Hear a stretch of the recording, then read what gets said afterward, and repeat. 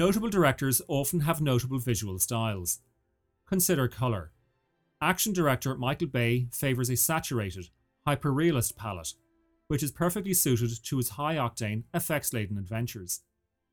By contrast, Wes Anderson's subtle comedies come with a bright palette, but no matter how bright the palette, and no matter how many colours he uses, each colour is ever so subtly muted. As for David Fincher, it seems he paints his dark thrillers with just two colours, teal and beige. But that is because he prefers low-key lighting and low-contrast grading to neutralise all other colours within his frame. Now consider Steven Spielberg. Jaws, Close Encounters of the Third Kind, the early Indiana Jones films, E.T., The Colour Purple and Empire of the Sun. They each feature strong tones. Whether his cinematographer was Bill Butler, Vilmos Zsigmond, Douglas Slocum or Alan Davio, there was a vibrancy that perfectly matched Spielberg's optimistic stories. That changed, however, in the early 1990s when he first collaborated with Janusz Kaminski. Here is Kaminski talking about their collaboration. From the very beginning, there was very little collaboration in a sense that, well, let's do this scene like this, let's look at material, let's look at pictures, let's look at paintings, let's look at other movies. He does his work, I do my work. He's very complimentary, I'm very complimentary of his work. We mutually respect our decisions, which is the best way to work. For me, it's the best way to work. I like to be left alone, just let me do my work, you know. That's when I'm hired. You trusted your instinct to hire me to begin with, let me do my work, you know. Kaminski was born in Poland in 1959 and fled his homeland when, in 1981, the communist regime cracked down on the pro-democracy movement Solidarity and imposed martial law. Arriving in the United States, Kaminski studied at Columbia College in Chicago before enrolling at the American Film Institute in New York. He graduated in 1987 and within a year had secured his first credit with the rarely seen Lisa, winning the Lion Eagle Award at the Illinois Film Festival. Despite this auspicious start, Kaminski then found himself working on B-movies for Roger Corman. Here is Kaminski recalling the experience. No, you know, the Roger Corman experience was not a learning experience. You go there to really with some knowledge, because if you learn how to make movies at Corman's, you really learn it the wrong way. What happened with Roger, he was one of the very few people during that time that was making those low-budget movies, and we were able to go there, and the director and the cinematographer and the production designer usually were the people who've had some prior experience to Roger Corman's experience, you know. In 1991, Kaminski got a call from Diane Keaton, asking him to light her TV movie Wildflower. It proved a serious break, because his work on the drama caught Steven Spielberg's eye. Spielberg's production company, Amblin, was set to start another TV movie, Class of 61. That's 1861, not 1961, which means it's set during the US Civil War. There, Kaminski was given lighting duties. Whether Kaminski knew it or not, it was an audition, because off the back of it, Spielberg called him in to discuss Schindler's List. The collaboration won both artists their first Academy Awards, and Kaminski has lit every Spielberg movie ever since. That's 15 films over 23 years. Now, I said that Spielberg's vibrant colour scheme changed with Kaminski, and while there are exceptions such as Warhorse and Bridge of Spies, for the most part, Kaminski has cooled Spielberg's palette. The first real evidence came in 1998 with Saving Private Ryan, when Kaminski opted for a desaturated look, draining the screen of strong colours often associated with war dramas. Ryan... I don't know anything about Ryan. I don't care. Man means nothing to me. It's just a name. But if... You know, if going to Ramel and finding him so he can go home, if that earns me the right to get back to my wife, well, then that's my mission. Then came the adaptation of science fiction author Philip K. Dick's short story, Minority Report. Spielberg had done sci-fi before, not only Close Encounters and E.T., but even earlier in his pre-professional career. Several of his short films were within that all too often underestimated genre. Minority Report had been knocking around Hollywood ever since another Dick short story, We Can Remember For You Wholesale, was made into Total Recall. and in fact Minority Report had been in development as a sort of sequel to Paul Verhoeven's box office hit. Intrigued by the premise, a police officer is forced to go on the run when he is accused of a murder he is yet to commit. Spielberg eagerly snapped it up. It wasn't just because Minority Report was in the sci-fi genre, it was because of the moral, legal, and political ramifications inherent within Dick's writing. Here is Spielberg speaking about the fact that within months of the 9/11 attacks, the Bush administration had withdrawn habeas corpus, which meant that a person could now be charged on the mere suspicion that they were going to commit a crime. The film is totally informed by that. And then all the political implications that were involved in free will and knowing what your future is. And if the government can ever get control of what you're going to do with your future, if it's going to harm somebody, does government have the legal right to literally put you out of commission for the rest of your life because of a murder you haven't yet committed, but the government is certain you will?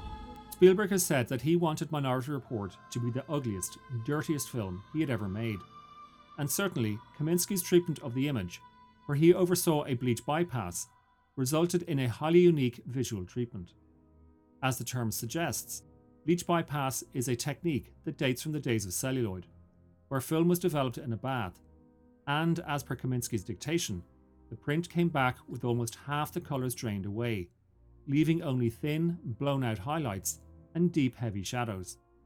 It meant that one colour dominated: blue. Well, again, it's a near future film, so you want to create aesthetics that are, different from what we used to, but not too eccentric, so people cannot identify.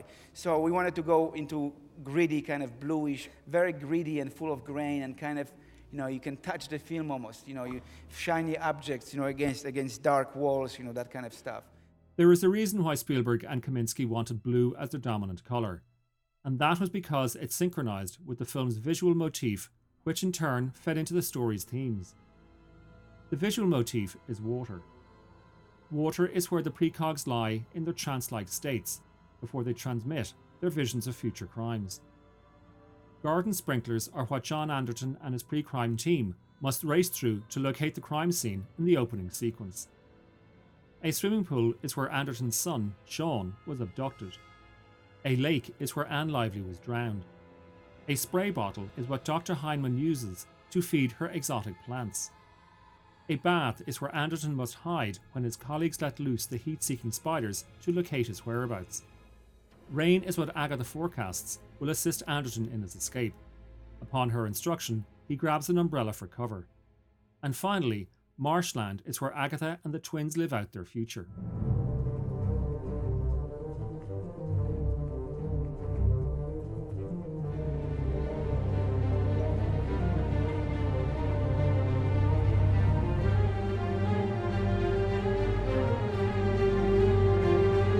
So why the water? As a symbol, water can connote anything from life, fertility and purity to healing and cleansing. Cleansing has a religious connotation, and Minority Report has more than its fair share of biblical references.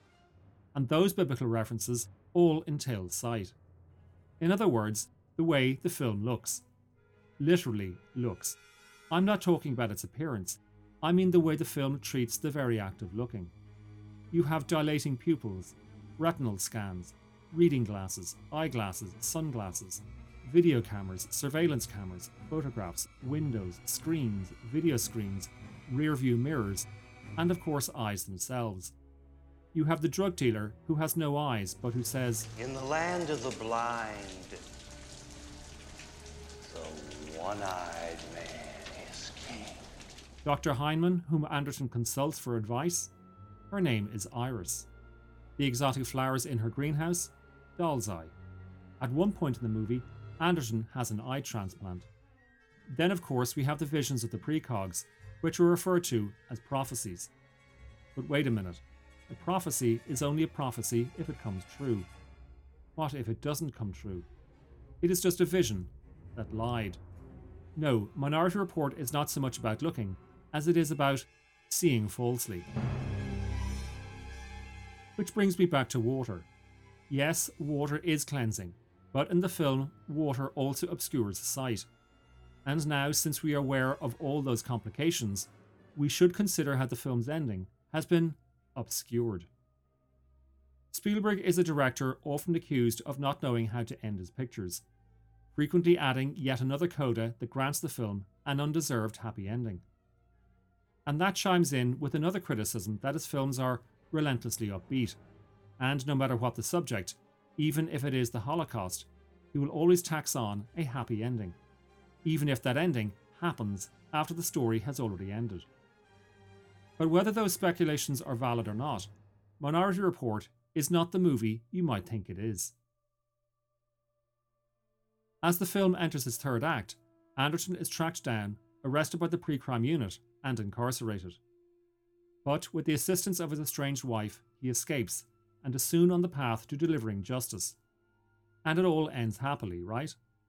As I said, this film is about seeing falsely. So let's back up a bit and reconsider the moment Anderton is actually imprisoned. You're a part of my flock now, John. Welcome.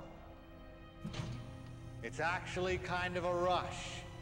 They say you have visions, that your life flashes before your eyes, that all your dreams come true.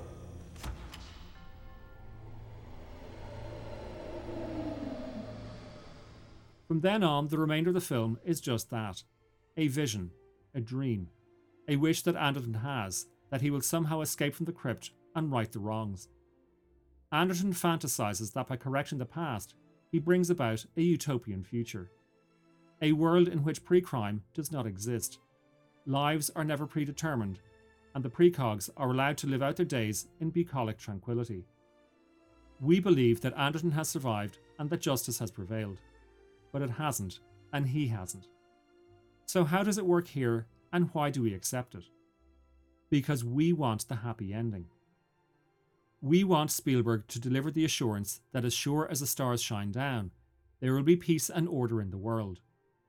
So only a director like Spielberg, who is as famed for his optimism as he is for his success, could pull off such a trick and sell us the lie of the ending. Worse, he leaves us exactly where he leaves Anderson. In the dark, looking at dreams, thinking they're real, when actual fact, they're just science fiction.